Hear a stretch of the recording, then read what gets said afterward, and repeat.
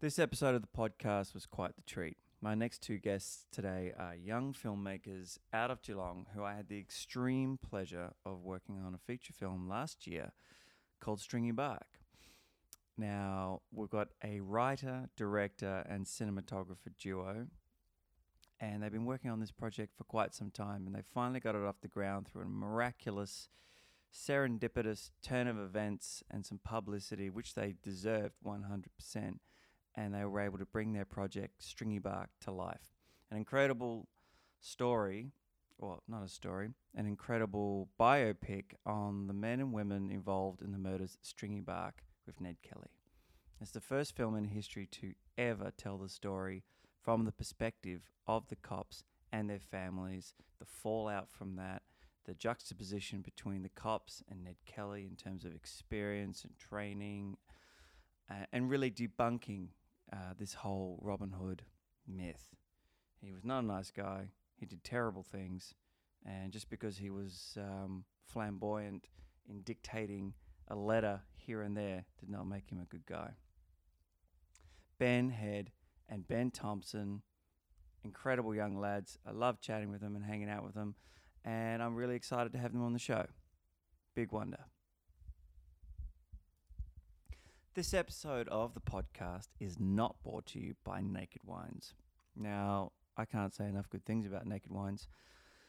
Naked Wines is a co-op of sorts that really invests in bringing up and, excuse the pun, but cultivating young or independent winemakers, growers in Australia. Independent growers who aren't a part of, your major corporations of sorts. So your Coles and your not big W's, your Coles, your BWS's, your Woolies and Dan Murphy's.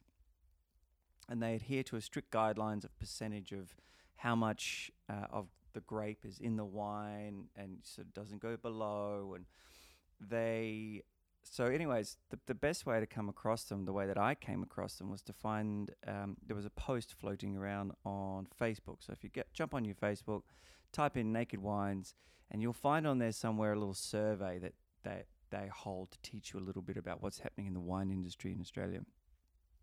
At the end of this survey, you'll get a voucher, and that voucher is for $50 off your first purchase of a 6-pack of wine, which is about $75. So you end up paying $25 for 6 bottles of incredible wine delivered for free. Their customer service is absolutely fucking unbelievable. It's the best I've ever come across of any kind. And from there, you go on to an Angels waiting list. And that took me maybe 2 months, maybe a little bit longer. And they keep you updated as you go along as to how far in you are. When you complete your time on the waiting list, you become an angel. And that means that $40 per month, if you decide to go with it, which I highly recommend, goes into an account and it just sits there and it's there for you to use on wine.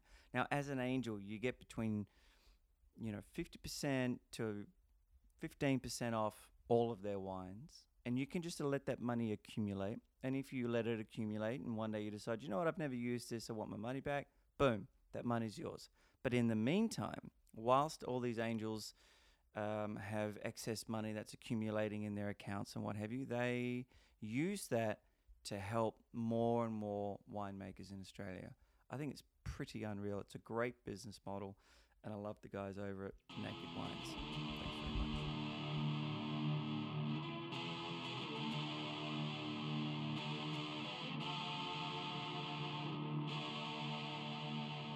Cool. How are you? Really good. Thanks, Josh. Thanks for having us. Sounds well. Thank you. Good. Thanks for coming down. Pleasure. Welcome to Big Wonder. Thanks. Cheers. Thanks for having us. Yeah, cheers, everyone. Indeed. Congratulations on the new job. Thank you. That's pretty awesome. Yeah. I'm a commercial man now. Commercial. Yeah. He's crossed over. I know, to the dark Can't side. go back. Well, that's I one. think you can. Who was it? Was it Spike Jones does commercials? All right. I'm gonna just tune you in on the mics here, guys. You're gonna have to pass that shit. Okay. All right. Yeah. All right, yeah. I know it sort of breaks up the flow a little bit. Oh, that's all right. Yeah. But I've had just having done this a couple times now. But it's funny, right? You can be sitting across from each other, and I've got feedback on my thing. But then when you're talking and you go like this, all of a sudden I can't hear that person. You know what I mean? So, anyways, this is one of the awesome trials and errors of trying to work out how to run a fucking podcast. Adapt. Yeah, Overcome. Survive. exactly. Ben Grills. I'm Ben. Gonna have to drink my own piss. So tell me, you've just wrapped on your second project for VCA. Yep. VCA? Yeah, VCA. Yeah. Yep. And you finished up, you're graduated, Pretty much, essentially? yeah. Yeah. So classwork's done. Graduate in December, I think. I don't think we've even got dates yet. But yeah, all done and dusted. It's the first film that I'm kind of really happy with coming out of VCA, which is I'm really happy about. Yeah, it's been real close to my heart for a while. Of course, my grandfather was in the same unit that the guys in the film are portraying, so that's really close. Just give us a quick talk about it. Sure. Give us so a promo. My Friend, My Enemy was the film. It focuses on a section of British soldiers in 1944, so the second last year of the Second World War, and they come across a German machine gun position basically in a church, and they sneak around. They want to capture prisoners for intel. Something happens. They end up capturing one of the prisoners, and what happens next is they kind of make a connection with this German soldier, and they realise that there's a whole lot more to war than just gunning down people and politics and murder and all in the name. Yeah, of these countries. are people just like you and I. Exactly. Yep. Yeah, who are forced probably against their will, just like you, or under the illusion that they're, and then they get into it. And it's Exactly. Not a holiday. Yeah.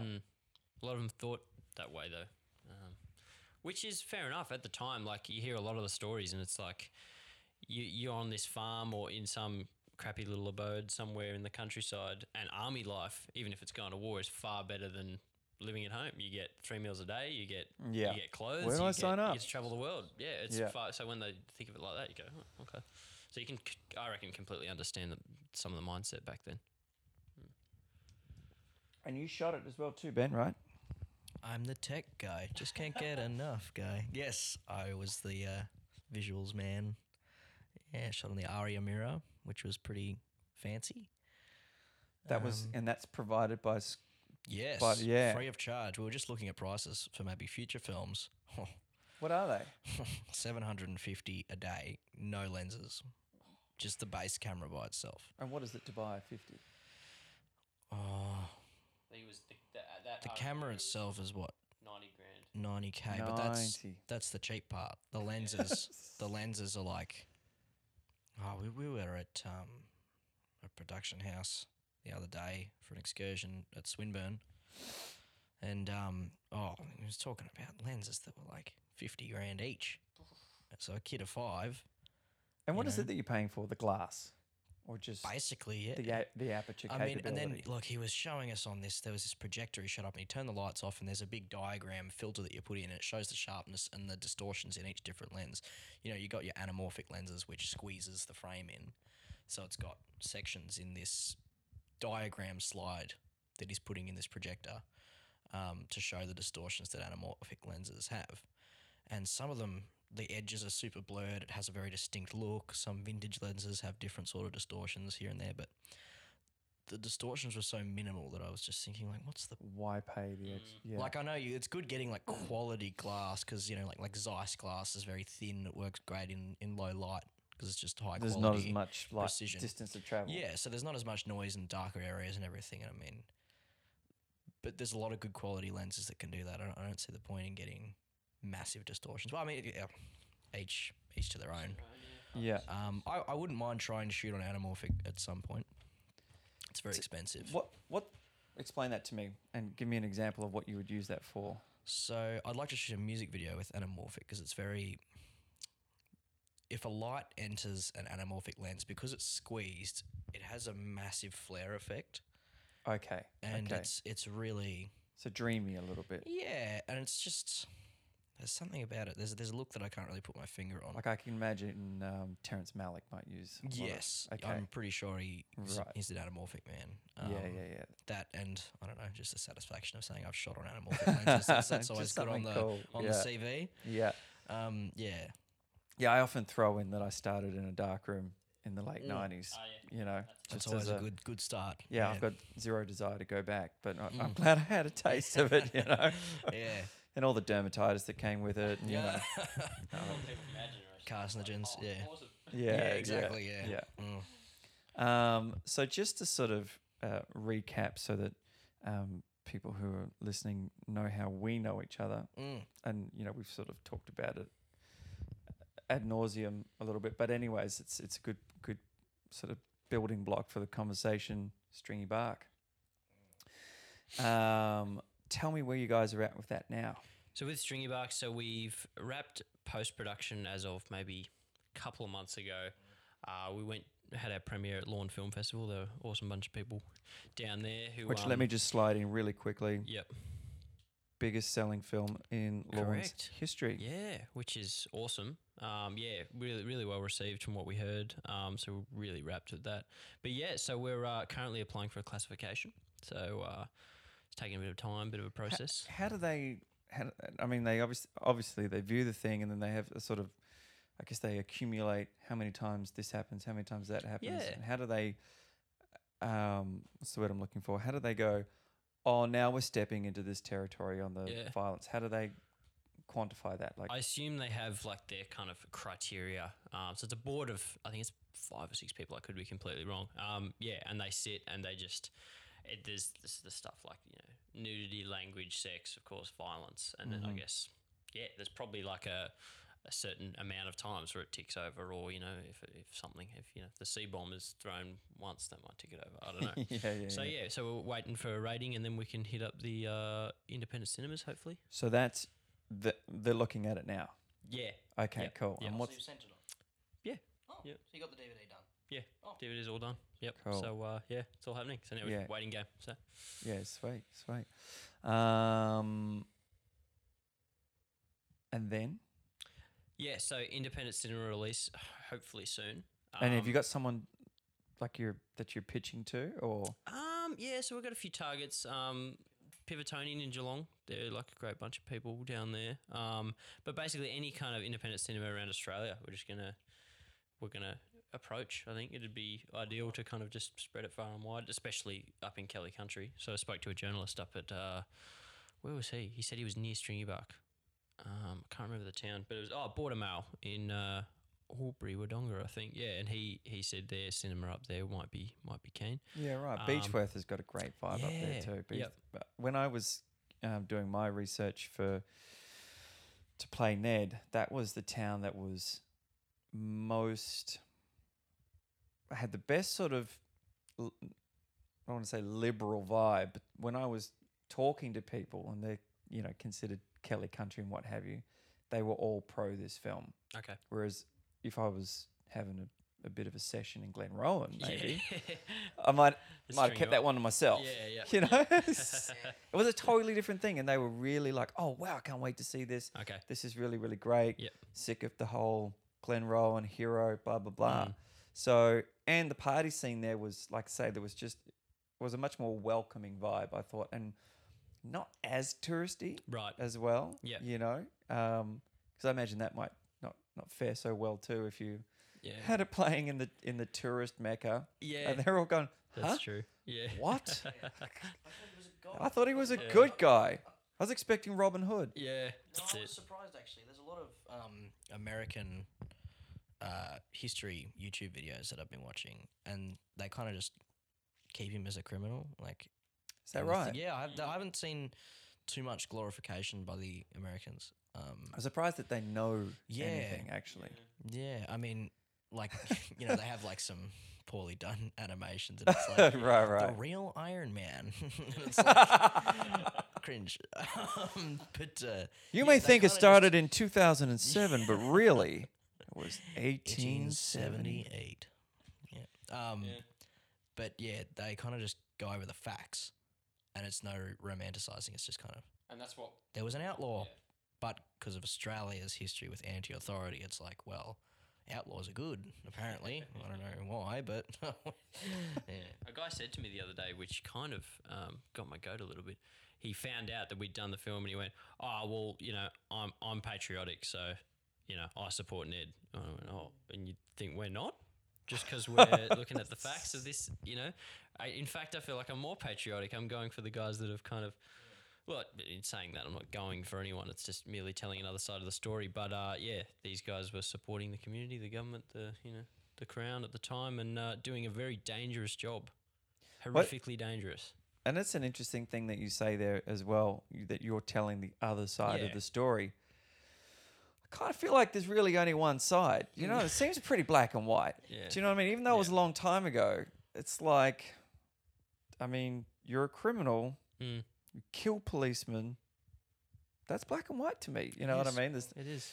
It's a little different if this copper was beaten on you and the whole town saw it and it was written up and whatever. There happened to be like. But there's so much questioning in the air, so Yeah, that makes it more difficult. I know it's a pain in the ass with that mic, but you guys are going to cause me hell in editing, so keep it close. Cool. Just cherry up to each other. Okay, that's really, really good. So that'd be cool to see that getting played at a cinema through that region. Yeah, hopefully. See how And we go. also a nice personal touch to something that they still consider quite close to their hearts, especially any descendants of, I don't want to say like the family members or whatever, but even the non-supporters that have tales handed down from that side that you don't get to hear so much. When we were presenting the research, there was plenty of non-supporters. Yeah. So for them to see that film come through there, I reckon would be pretty awesome. Yeah. And a good That's the excuse to go on another road trip and Yeah, I reckon. have Oh, yeah. another viewing of it. Yeah. Now, what will you do, the two of you? You've got another year of studies left, Ben. Yeah. Yep, another year left. Honours. And Ben, you're out into the I'm world now. Yep. Don't know what next year will bring, but we'll see. What's your plan for it? Oh, look, yeah, just start looking for jobs, start meeting people. Yeah. How will you go about that? Like, Just go for any kind of job in the film and TV sector. I guess I'm happy to do whatever to start with, and yeah. well, give me an just don't example come of from that, and then I think anyone who's listening would be really curious how Yeah. how someone who's just made quite like the film that you've made, and you've got another one in the bag ready to come out. What do you now do at how old? I'm 21. 21. What do you now do to keep that ball rolling? I think, just keep the creative juices flowing is my plan, I think. And look, this is for both of us. It's been our hobby and that for a long, long time. So we'll never, even though we get, distracted by life or whatever and things just keep coming, it's what we enjoy. So I feel like if I couldn't stop doing it really, I'd have to be doing something, for the both of us. No, for sure. Yeah. For sure. So just keep cracking, keep reading. I like to read, which kind of generates my thoughts as well. I read the paper even. I sit down and I think, I'm going to read this because I'm going to learn something and, might generate some thoughts. So in terms of, just keeping content going, I think we'll always be doing that. In terms of jobs, I'd love something in the administration, production, pre-production kind of role. For a production company or yeah, something. Yeah, I'd Yep. be maybe looking at something like that. Even just, I'd be happy to be a runner. Just start meeting people. Just do your time a little bit and get for on the sure. ground Yep. and Start get the with a lot of- logistics down. for sure. And with your short film that comes out of VCA, and like you must be using this collection of footage now as hey, this is what I've done and what have you. But also, will you sort of look for or network with writers who are looking for a director and stuff like that? Have you got a sort of plan for that? I don't have a plan about it for it, I should say, but there's a lot of people coming out of this sector in uni, and a lot of people ready to network and just start meeting people. So I just want to meet as many people as I can through whatever means, and just start building up our bunch of mates. I guess that's what I refer to us all as. But even this last year's been great kind of crewing for my classmates. I've met a whole lot of new people, met people through, because of course Ben and I are at different unis, so it's been great meeting, people from, another uni that will all eventually be working alongside each other. So it's, I think it's all about networking, really. Because you guys have got a really sweet little crew that you guys do projects together. great on bunch of people. Like, they're really, really awesome. Yeah. I mean, I've said this a bunch of times. I said it on the last podcast we were talking about. In my limited experience, the rarity of having a cast and crew like Stringy Bark, and in a humble way, use my own film as an example of the polar opposite. It was a fucking nightmare from the get-go, fraught with problems and creative differences and people dropping out and all kinds of shit. Whereas yours was a piece of cake. And I think it that seemed just, like for mine. Yeah. And no, it definitely was. And that I put that down to people wanting to work with people. And I think no matter what you go into, I like to think of it as, if you put your heart on your sleeve, you're as friendly as you can be, people will gravitate towards wanting to work with you, even if it's that's giving their time or whatever. So, and I like to think that we handpicked the best kind of group of people that we could spend our time with and make something with. So that it was all down to them, really. Yeah, and even to interesting just how the universe works and what have you, in terms of how I came to play Ned, having auditioned for someone else and telling you I can't be close to horses, and the serendipity of that, and then Ben Watts coming into it and missing your email and then finding it later, and your guy pulling out, and and all respects to everyone. Ben was the perfect fit. He was awesome, and I feel he was so like, good. Yeah, all that stuff was it just felt like one of those moments where it was like, this is meant to be, and you can't plan this stuff. Great bunch of actors that we worked with. It's speechless, really, how awesome you guys were. And I thought, just dialing back to your other film, Saxon was an absolute smash in Fantastic. that short. I thought he was so perfect for it.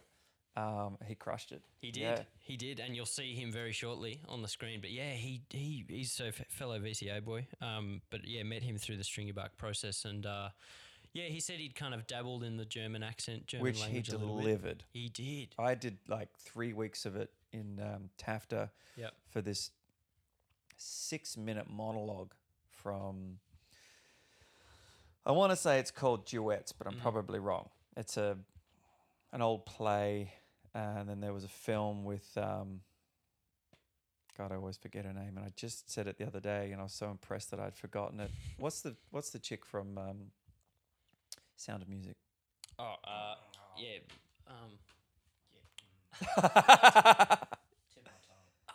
We can it's not cut Daniels this. or something, is it? We can cut this section. I don't want to go. G, I swear. Is it G? No, we won't get into Googling, but it'll come to me in a second. Anyways, that's terrible. It's just lost a female audience completely. We'll come halfway through the podcast. Anyways, and it was a film. Julia something. Julie Andrews. Julie Andrews, yeah. Yay! Julie Daniels, Teamwork. Jack Daniels' sister. Anyway, she did a film about it, which expanded. It's one of Liam Neeson's first roles. God, he looks so bizarre in it. And Max von Sydow, or whatever his name is.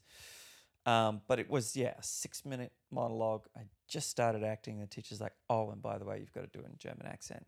It's tough, dude. It's really, really tough. Yeah, so, and I feel like with that role, like it's do or die with the accent. Otherwise, it just comes through as you're not genuinely German. But he smashed it. It was unreal. It's one of those things that people just hate on you massively for if you don't nail it, unless you're 100%. an A-lister or something like that, and you're doing a great job already, and they just go, exactly. We'll let it go. Yeah. And we had an awesome girl on set, Melina. Her name was RMIT student, but she was doing props and wardrobe. So she's German, so she doubled up as the accent coach, which was fantastic. Yeah, that's great. So that really helped. Was Kira doing a little bit of that when she was on set? Did she sort of help out there? Yeah, she did, yeah. Yeah. So I think I don't know where she was from in terms of where the characters were from, but she really helped a lot of that dialogue. You mean her character or in real life? I meant her, where she's really from. She's from Dublin. Yeah, okay. So I think Lonigan, his character was from Dublin originally, so Constable Lonigan.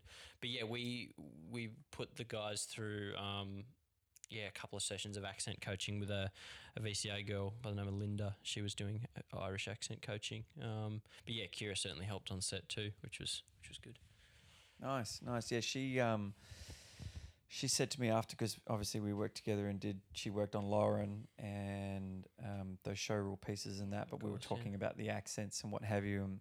And I sort of said to her, so how did I go? She goes, you did really well. You managed to get that little bit of Northern in there that he, where his family's from. And I was like, oh, fuck, I really thought he was all Southern. I did all my very best to get rid of it. Because originally it was the only Irish accent that I could do was a Northern one. And I could feel myself gravitate to that all the time. Yeah. So then I desperately tried to get rid of it. She's like, oh, no. And I was like, awesome. Totally meant to do that. Fuck. Ben, talk to me. Yes. So you've wrapped. You've got a year left of, where are you? You're going RMIT. Swinburne, sorry. Yeah, that's right. And what's the rest of the year? So I'm shooting 2 films early on in the year, 2 grad films. And you don't know what they are yet, of course. I do. Oh, you do? Yes, scripts are all done. So there is an Indigenous horror film. Get the fuck out. I know. I haven't really heard no of it one's being done before. except you could possibly call that Jane. It's not. What was the one shot down in Tassie with the girl from Northern Ireland? The Aboriginal fella, and they're running through the forest, and there was all the rape scenes, and everyone. Jennifer Kent. Yes. Everyone cracked up about it. Some people laughed. I haven't seen it. I don't know that it steps into the horror category, but it's fucking brutal. Babadook director Jennifer Kent. Really? Yeah. Is that new? New. Yeah. It was just at getting a one-way ticket to that Sydney cinema. Film Festival. People walked out. Well, that's the thing so I want to brutal. see. That's the thing I see. Yeah, I've got a film to mention later about people walking out, but we'll keep that for later. So that's an Indigenous horror film by my good friend and fellow uni student Matthew Hargraves. So that's an Indigenous horror. That's a new one, and it's certainly Feature. No, short. Yeah. So both shorts. Both shorts. Yeah, Yeah, cool. yeah. And the other is a film called Bitten Tongue. That was called In the Light, by the way, because it features a mythical Indigenous creature that cannot go into the light, and it's trying to get 2 people around a campfire. Yeah, right. It's set in the 20s. Jesus. I know. Yeah, awesome setting. It hasn't been explored too thoroughly. I mean, Sweet Country was probably the closest thing I could think of. That was a beautiful film. I haven't seen it. Warwick is great. Yeah. Warwick Thornton, Indigenous director. Yeah. Oh, yeah, That was yeah, shot yeah. beautifully. Here. Is that with, who's the old boy in that? Sam Neill? Sam Neill. Okay, Yeah, that's in that Sweet one. Country, yeah. Oh, Okay, yeah. yeah. Great film. Yeah, You okay. haven't seen it yet? No, I haven't. Oh, man. Is Brian Brown in that as well? Yes, he is. Yes, okay. Yeah. Yeah. I really want to see that. Oh, God, it's good. Yeah, It's okay. good. And the other one is called Bitten Tongue, directed by Braden Thompson. No relation to me. And that is about a Australian soldier who his heart and soul is in the army, but he develops epilepsy, and he starts to steal the seizure suppressant medication so he doesn't get on record, so he doesn't get kicked out of the army. Fucking He has to hell. make the decision whether he should leave for the benefit of the safety of everyone, including himself, or keep pursuing his dream and hiding his illness. His dream of going to war. I mean, that's an interesting fucking dream, isn't it? Yeah, it is. Well, yeah. Certainly not a dream I've ever possessed. Yeah.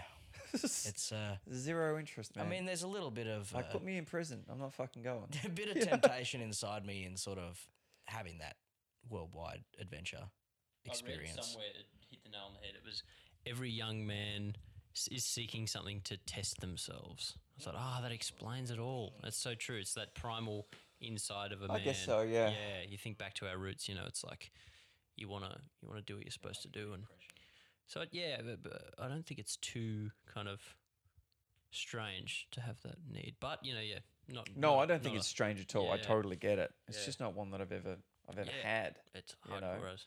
Like, I remember when 9/11 happened, Yeah. and I was a door-to-door salesman in Scotland, Wow. and saw it through someone's window and whatever, and everyone's like, "Oh fuck, we're going to war." And as soon as I got on the phone, my mum was like, "You got to come home. You're definitely going to be going to war, and this is bullshit." And I'm like, "I'm not not fucking going anywhere. A, my 2-year working holiday in London has just started, so I'm not leaving. And B, I really don't think I'm going to war. No. I was like 60 kilos at that point and like Yeah. 20, and I looked about 10. What a door salesman for Christ's sake. Yeah. I'll make some fucking money. Okay, cool. Yeah. So, Ben, Yes. you'll finish out that year. Yes. You keep doing your work and what have you. You've got a bit of a gap now. Yeah. You'll work on those, and those are finals for 2 other students. Two yes, other but students. that acts as my final as a Great, cinematography great. student. Yeah. Yeah. And what's the, I mean, apart from stating the obvious, what's the sort of overall Goal. desire? Do you have like a genre that you feel that you will be known for or hope to be known I for? would love to shoot a beautiful war drama Right. like Dunkirk. Okay. Something along those lines. Yeah, That's yeah, kind yeah. of the That's style. pretty That awesome. gritty, washed out, but still something about it is beautiful. That is what I aspire Cool. to get to. You've seen The Thin Red Line? Yes, God, that is a beautiful film. Yeah. Oh yes. Yeah, it sure Yes. is. I mean, I really, really like Terrence Malick, but I struggle, I must confess, with some of the Films just- he's done. Tree of Life, I heard, is a slog. It's a real labour. It's You a know, love or absolutely despise. It's beautiful, but I still haven't made it through to the end. Man, I haven't even tried. Yeah, but I The know, Thin Red like, Line I yeah. loved.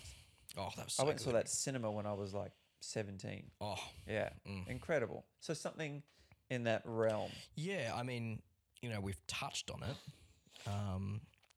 but I'd certainly love to perfect my craft and keep making war films with Benno. What wouldn't you do? What wouldn't I do?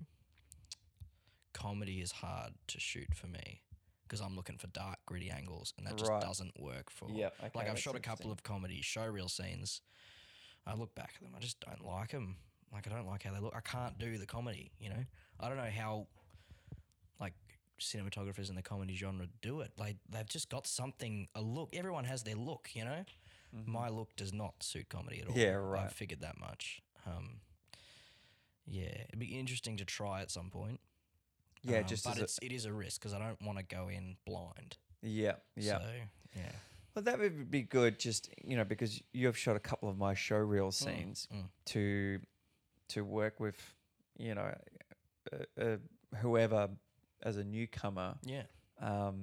You might even find someone that comes along your door at some point when you are ready to lay down some time for free and say, look, I don't shoot comedy. I really want to have a crack at it. This is a comedic scene. I'll give it to you for free if we work out a Yeah.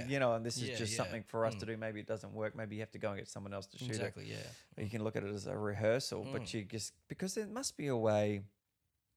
I know there are some rules to comedy. I feel like, and I'm probably talking out of my skill level here, but from what I've heard, there's probably one of the most rule heavy genres in terms of timing. And I know that you can, there's the timing and the editing on a comedic film would be Editors for comedy are geniuses. right. It's just, but even your shot planning and leading the audience, yeah, because you've got to move at such a pace. You can't have a slow paced comedy. No. You know, Yeah, a I'm trying to think of meaningful. slow-paced I mean, you can comedy have is a just- meaningful comedy, but it jumping still out. rips along. Yeah. You know, Yeah. I think probably like Notting Hill was probably one of the only films I I've ever haven't seen seen where they have this montage that is really slow Mm. and it almost beats out across a whole Al Green song, which is like this. There's no dialogue in that, but you're like, whoa, this is really slow paced Yeah. monologue in the middle of a reasonably quick paced, Hugh Grant type comedy. Hugh Grant. Back in the day, I mean, you got to hand it to him. He's weathered the Can't storm. put him in a drama. What is he? Has he been in a drama before? Maybe what was the film with Tom Hanks and Halle Berry? The multiple timelines. Saving Private Catwoman. What was it? Oh man, we're having a fucking Oh, Cloud Atlas. Cloud Atlas. I never saw that. It Now, was too lot of- wacky for me. It's actually really, really good. Really? And I really, really liked it. Okay. And I thought that Hugh Grant, he plays this like cannibal in like Whoa. full paint on a horse, the whole bit. That is interesting. And I thought he was brilliant. I would not have picked that. And you're looking at it because you don't know it's him. I And- think some of the best casting comes out of someone who you don't think, like, you think, no, they couldn't. It's the best. They couldn't do a It's drama. the best. And yeah. they put him smack bang in the darkest drama possible. I mean, Vince Vaughn did all right in True Yes, Detective season 2, I was as very- much as that was an awful season. In comparison to the first, I reckon if the first didn't exist, it would be good. Right. Because the Hey, first that's season a really was so interest- yeah. incredible, that was probably when I finished that series, and I was just left speechless in the thing. That's what got me into cinematography. I thought it was The Revenant. I think cinematography specifically, Right. just because True Detective, and I found out Adam Arkapour is a VCA graduate. He's the cinematographer of True Detective, so I thought if he can wow. do it as an Australian I can fucking Melbourne do it. person, then I can do it. you Yeah. know? Yeah. And then I think if it was easy, everyone would do it. So that's why you got to kind of put up with the slogs, Yeah. the long hours, all that kind of stuff. No, I really liked Cloud Atlas. I thought he was great. Originally,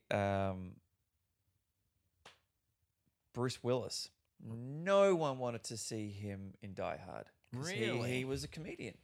You Was know? he? What was he Yeah, in? he was in I haven't seen much of his Blind early stuff. Date. Is it called haven't Blind seen it. Date? No, Moonlighting. Moonlighting was a TV show with Mm. Sybil Shepherd, and it was a comedy. It was a sitcom. The whole show, right? Mm. He was funny, in that kind of high energy kind of. And then, wait, what? Bruce Just Willis trying to- as a fucking action Yippee-ki-yay, hero, motherfucker. and he smashed it. Oh man, him and forgive me, I've blanked.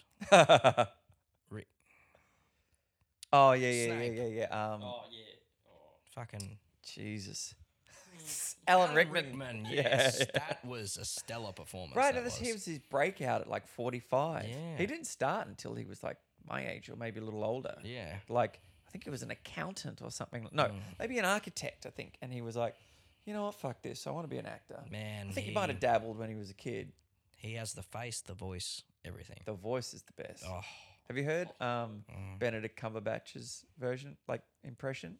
of Alan. Alan. No. Yeah, on Jimmy Fallon, I'm pretty sure. Oh yeah, It's yeah. very good. No, there's some good. Have you seen those deep fake videos where someone does a impression on Jimmy Kimmel or whatever? Yes. Or Jimmy Fallon. So many Jimmys. Yeah, have you seen and Old then- Mates of Tom Cruise? Yes, and Al Pacino. Bill Hader's Al Pacino. Bill Hader. And you know what deep fake is? No.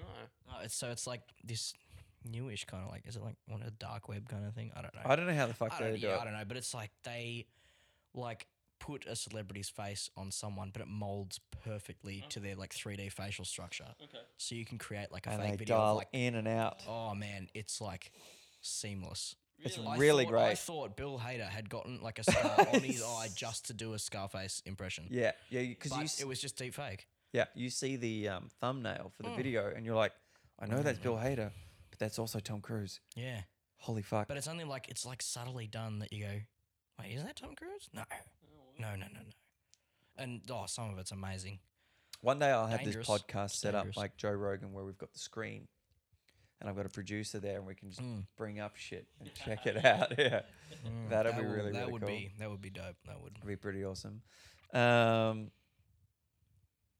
So that's cool. So you're going to stay in Geelong, and you're going to keep plugging away at that. Keep plugging away, filming Yeah. ads and then just keep making films with Benno. Yeah. Keep making films with any of my uni mates that need their films shot and they like my style. Because, yeah, I do have a specific style, I think. 100%. Yeah, and I love your style. I think it's fucking brilliant. Appreciate it. Yeah. Where's that one? And Ben, Head, do you have an inkling of what you would want to write next? Like, will you write the next thing, or will you just try and stick to directing? Yeah. No, I love writing. I love Do you? writing, and I like to think that I will direct the strongest if it's something I've written. Of course, that can't always happen. I But think, yeah. yeah, that's for not- sure. Yeah, that's a perfect world. Yeah, again, similar to Benno. I love gritty period drama. That's my thing. I feel like I have a niche for period settings. Even in terms of wardrobe or tapping into a character, I feel like I can. It just feels a whole lot more rich to me in that kind of setting. May I add to that statement? I found even with visuals, if you have a person on the street in casual clothes, modern day, it is very difficult to make that look incredible. I mean, the cinematographers of like modern day dramas, they're working hard. That's to their make that look gift. good. Oh yeah. Yeah. Period drama, you can make that look beautiful because it's Right. already something that's unfamiliar. But we're already transported straight away, and we get that little buzz when You've we got the see it. And we go, costume, but "Oh, it had man." the prod design has to be perfect down to every little detail because people will pick it out.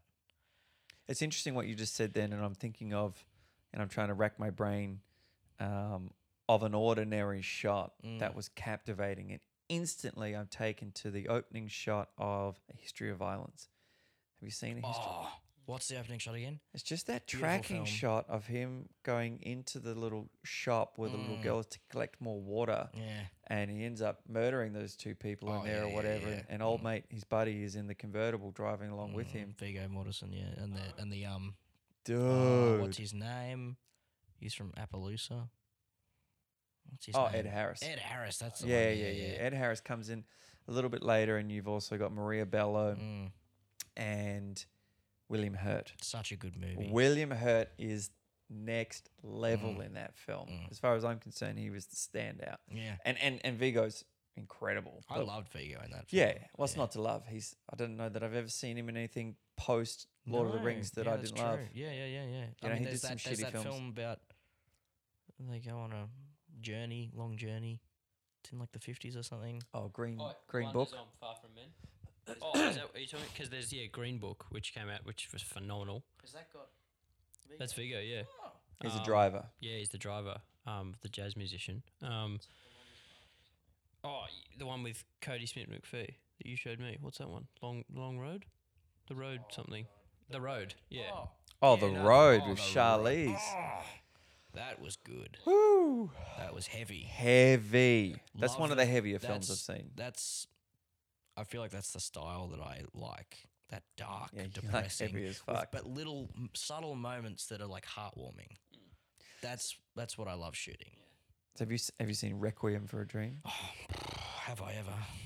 Beautiful movie. See, that's an interesting way to find some comedic beats in something that's Yeah, because there are, when she gets jacked up on speed and she's running around the house with the vacuum cleaner and lifting up the telly and what have you. Like, there's some comedic transitions in there, and then it just goes. that is that Luxa Turner, that song at the end, the montage where all their lives have just gone to shit. He's cut his arm off, and she's getting double-ended Loses his arm, on a she gets- stage. Oh, what is the old dude? Ass to ass. The Oh, dude, yeah. the creepy dude at like the sex party with bloody It's- Jennifer Connelly, Yeah, and who's that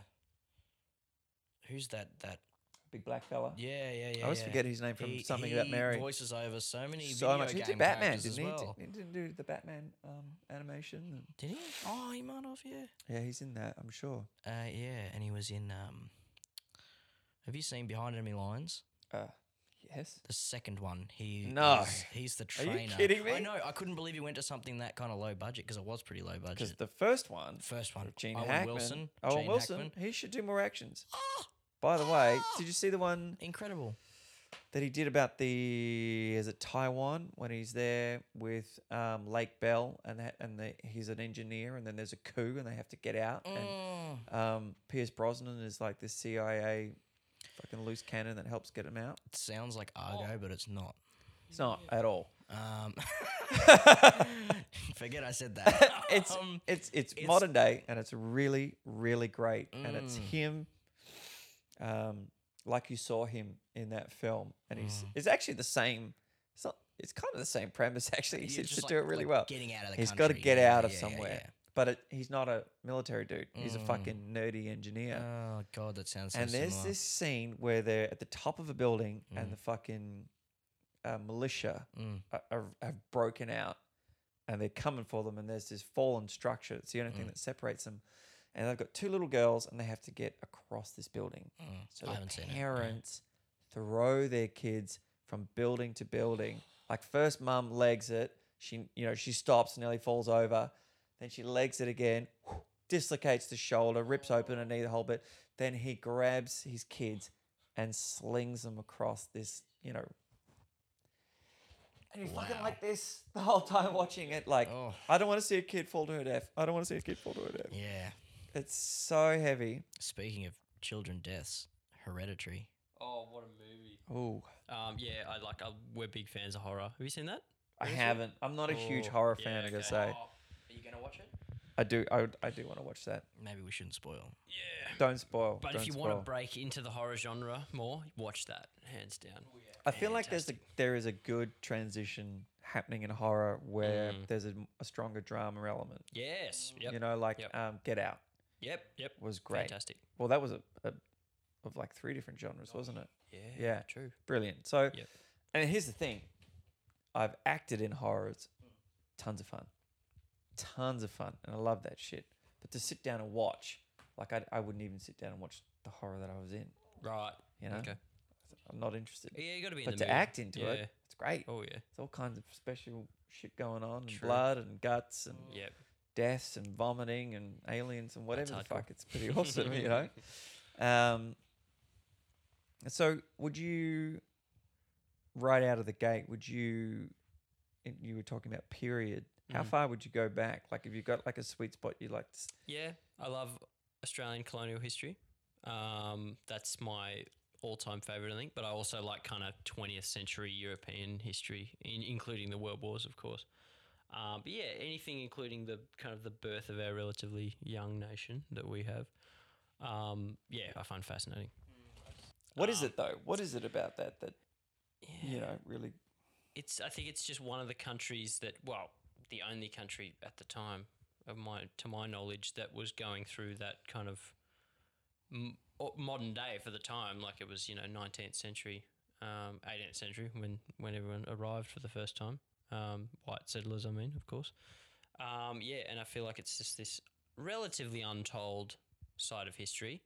Like, there are a few films out there, but it's something that just needs a whole lot more exploring, and I think. And again, in the same Stringy Bark approach, just kind of telling it factually, not being muddled by Hollywood or anything crazy. That's why I think The Secret River, did you ever watch that? No, ABC 2-part series. Fantastic show about, based on the book by Kate Grenville, about a ex-convict who's pardoned, and he has to make ends meet by helping to ferry cargo up and down the Hawkesbury River.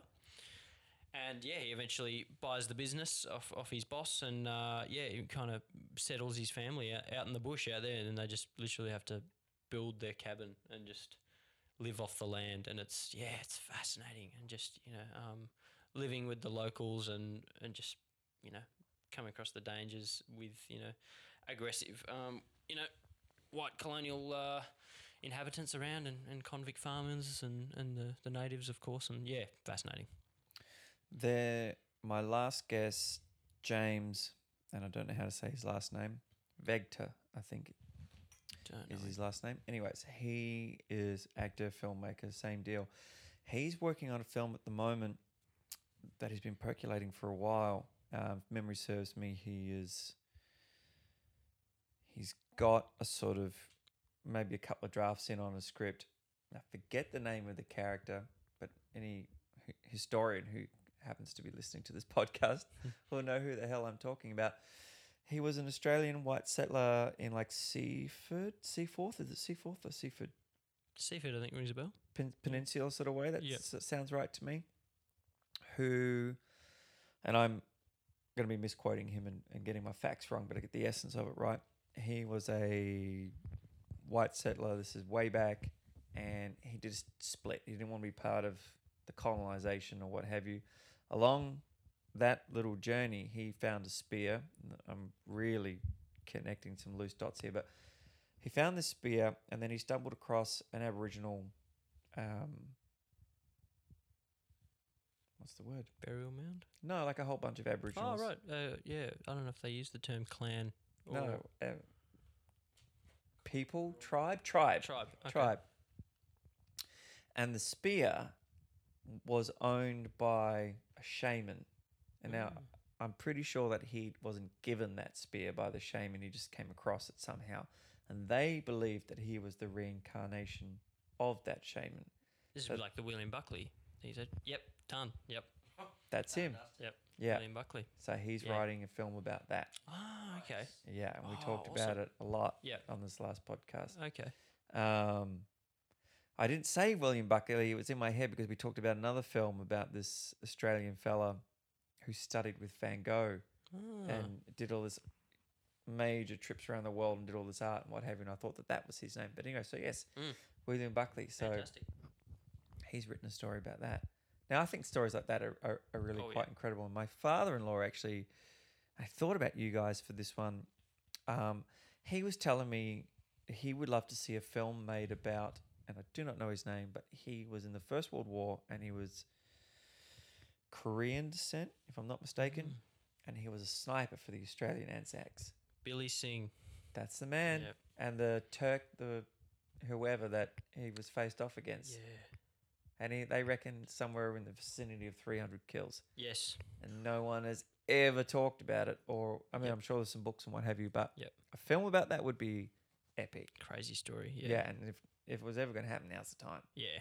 You know, when diversity is key. Exactly. Yeah. He features briefly in the Channel 9 Gallipoli series, Billy Singh. Oh, really? But yeah, he remember when Cody Smith McPhee's character goes to become a sniper? It's like for one episode, I think, and he meets the kind of the old hand in the trench that shows him what's what. Yeah, so at the end, and he goes, "Oh, you know, Corporal Singh or whatever his name is." Yeah, and he there'd be a feature in that.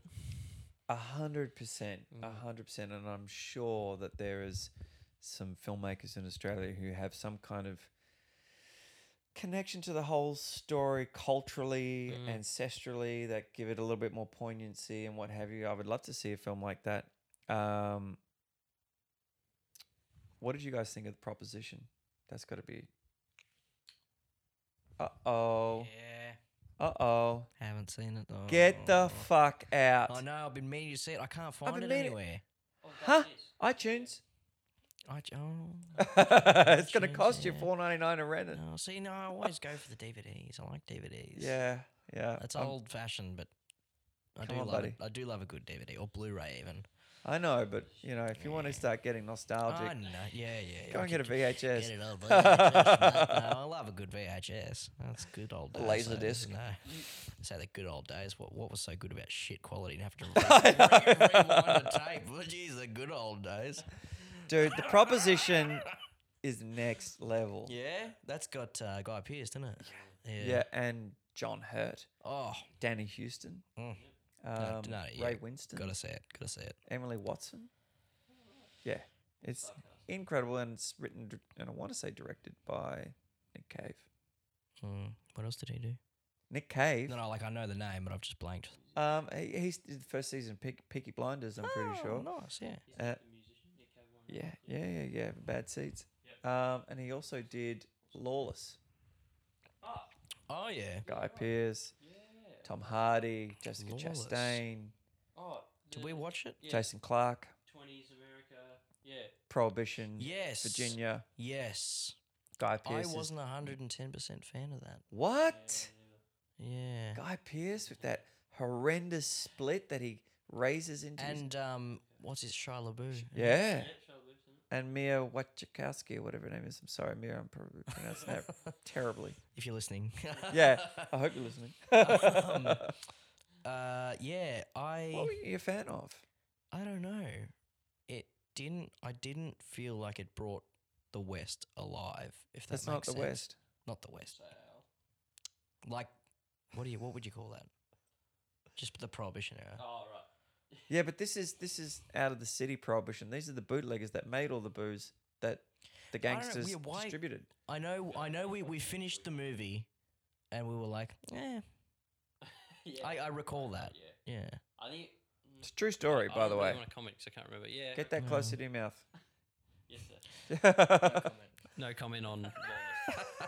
Yeah, no, should watch it again. Go have a rewatch. Yeah. Yeah, I mean it's a true story, which I think is Mm. really fascinating. That's cool. Jessica Chastain's brilliant. Guy Pearce is next level. Mm. Musing over films. Mm-hmm.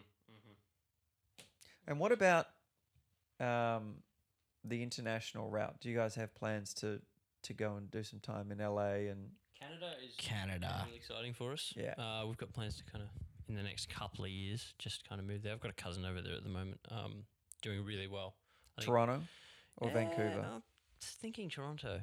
But yeah, she's. I think the figures is something crazy, like what they do over there in a month or a week or something crazy is the same amount of films that in Australia we do in a year.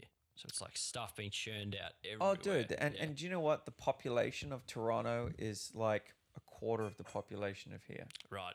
Yep. I need like a fact check afterwards, but Dude. we were before we found out we were having a baby. Mm-hmm. We were going to move Right. because Kira went, and she Ah, was of like, course. "You got to go," Mm-hmm. you know. And then I started looking at population in terms of ratio of work and jobs, and that population is nothing compared to here, Right. with way much more work. Okay. Both her cousins are crushing it. Like her little cousin was just on Handmaid's Tale. Really? Oh yeah, Whoa. she's got a full 3-minute scene with Nuts. what's her name? Elizabeth Moss. Yes. Is that right? Okay. Yeah. Wow. And apparently Netflix is building a studio there.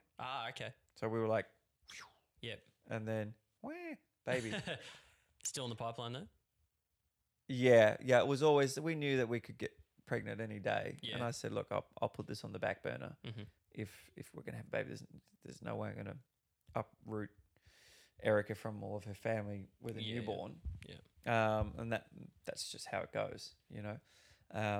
But it's definitely part of the plan. I mean, ultimately, if someone or somehow I managed to get a visa for the States, that's a done deal.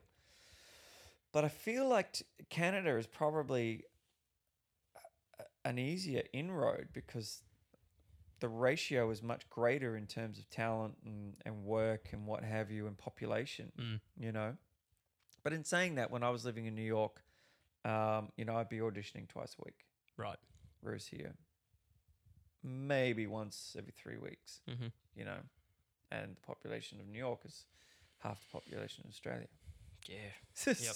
True. So if that gives you any indication of ratio, Yeah. you know, it was, Yep. but there's so many people, competition's so fierce.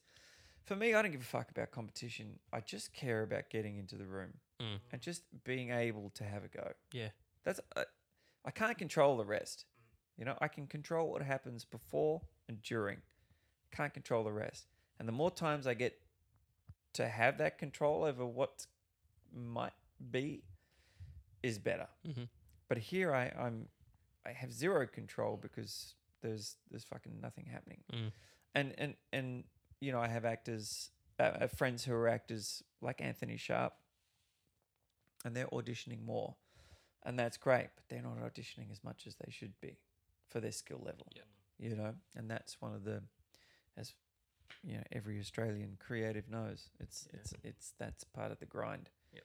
And you listen to like a lot of the podcasts that I listen to, which have been a huge inspiration for this podcast, like Dax Shepard, Armchair Expert, and he talks about struggling for 10 years, and he did struggle for 10 years, but at the same time, how he defines struggle in terms of a working actor and how we define struggle are two totally different things. You know, he's like, just making enough to live.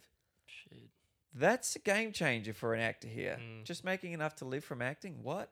You're successful. Yeah. You know? Yeah. They don't consider that being successful until they're on a billboard. Like here, it's like, God, if I booked enough commercials to pay my bills or enough spots, I'm That'd a be great. full-time actor. Mm. I'm good to go. Mm. You know, the rest is gravy. Yeah. Like, yeah, it's a whole different thing. Yeah. Cool beans. Well, lads, I really appreciate you driving up from Geelong and Oh, it's a pleasure. spending the time. And It's been an honour having a to chat. be on the podcast, and you know, it's just been great. yeah, it's doing good to this see whole you thing. again. And Yeah. I'm stoked that you're into the next phase with Stringy, and I really hope that we can get that into a cinema, and because that'd be cool too, just to see it against a new audience again, Mm. and then ultimately. It'd be great to see it on like SBS on demand or something Oh, like. I that feel would- like that's that the would be cool. platform that's perfect for it, Any right? sort of proper Aussie demanding service would be perfect. I'm just going to throw this out to the masses, and I'm going to put you on the spot for a little second. I did pitch you on an idea a while ago. but this is what this show's about. So let's just put it out into the ether. Yep. I did feel, and it's only because I'm so invested in the story and I think it's so great, but for selfish reasons too, as I explained to you, I would love to expand that, and I'm getting older and it might not have ever happened. I think that's one of the little niggles that came from, I won't say his name because I don't remember it, but hacked me for being an old Ned Kelly. But if someone of any position is ever listening to this podcast, I would love to see that story expanded within hours of the event. You know, just to show.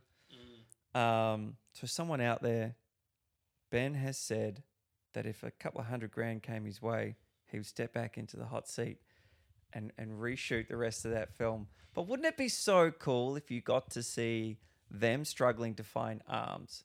And don't agree with me if you don't think it's cool. And then seeing the boys at their little hidden hut and all of that. And even if it was just like even if you didn't sabotage your grand entrance, but then you have these sort of backtracks where you have this non-linear sort of, if that's the right expression, but just to show how unprepared that they were and how prepared he was and them and McIntyre's struggle afterwards. God, I'd love to see that turned into a feature. Wouldn't that be sick? Yeah, I think it would be phenomenal too. It would just need a whole big injection of cash. A big injection of cash. yeah. And that's, ultimately what this podcast, I hope, will become, is a place to just float these ideas into the ether. Because I would hate to see, this is what I would hate to see. I would hate to see someone come along in 3 years seeing how well your story tracked, being that it's fair game story, and going and doing that. And you guys not being at the helm. Yeah. Because it's such a great story. Yeah. And you are so on point for being the first to that party. Yeah. You know what I mean? Thanks, dude. Thank you. Yeah, and it's been a wild ride, and it's. I would love to revisit. Currently, I think being at the stage we were, only a year ago. It's not much different now, but yeah, I think we broke out media wise, and I think it got the attention that it could have at that stage. I feel like might be a different story if we had another crack at it, being that we've kind of got a bit our names out there in the media now. But could be in the pipeline. It fucking would, dude. Let me just say, because here's the other thing. If you went overboard with cash, you would lose continuity. You would have to match that film if you were going to expand it. It wouldn't be that expensive. I'd do it for free. I'll hold you to that. That's a done deal, man. That is out into the ether now. I would do it for fucking free, no matter what the state of my career. Yep. I just think that it'd be so awesome, but it's still it's not to say that it isn't awesome. I just think that you have this little nugget of extra room, and then you have this 2-hour feature, and then you've done it, right? And then you hold that story for 10 years. 10, what is it? 10 years between Ned's and this one. Oh yeah. Do you know, or Ned Kelly or whatever? Yeah. But if it's, that's what I have to say about that. Yep. No, see how we go. That's all I have to say. Yeah, about man. that, Well, really. that's it. Yeah. That's it. Let's Yep. hope someone hears this and goes, I like what these boys are up to. Yeah. Let's do that thing. Yeah. I'm going to give them some cash. We'd It's love as that. simple as that. I will tack on a little information. We were talking about this guy earlier. I don't think it was in the podcast. But most of the people, like your guy in Perth who gave you a big little chunk, are people with cash who want to dabble in the arts but aren't artistic. And I hope I'm saying it right. Howard Houston. He was talking about a young fellow who came to him with a story. And he said, look, you've got a great story. It's a 10-minute little short, but I don't know you. No one knows you. You have no backing. You have no audience. Go back, build an audience. I'll help you do that. I forget the dynamics. Anyways, he built this little web series around it. I think he even wrote like a little comic or something, like just a couple little episodes. I forget what he did, but he did a bunch. Excuse me. And he might have even shot a little proof of concept like you and I did, Ben, of my film, The Park, recently. And then came back, and on that travel, a car dealer owner caught wind of what he was doing. And as an offset for his tax and this and this and that, he had like 5 dealerships or whatever. He gave him $500,000. Nice. And he came back to him and he said, "Oh, how'd you go?" And he said, "Well, guess what? I've got X now to make a feature, and we've expanded and we've got an audience." Wow. So you just never know. You do never know. Someone just in that. I don't think I actually also told you I did some photos for a guy recently who bought the home that the boy who Ned Kelly rescued from the river was raised in. Really? Right. Yeah, and showed me all the photos. It's a heritage site, and they bought it as their home. Wow. Okay. I Yeah. reckon Ned actually pushed that kid in. Sounds about right. And then rescued him just to get the sash. Yeah. That makes so much sense. On that note, Adios. good night. Thanks for having us. Thanks, guys.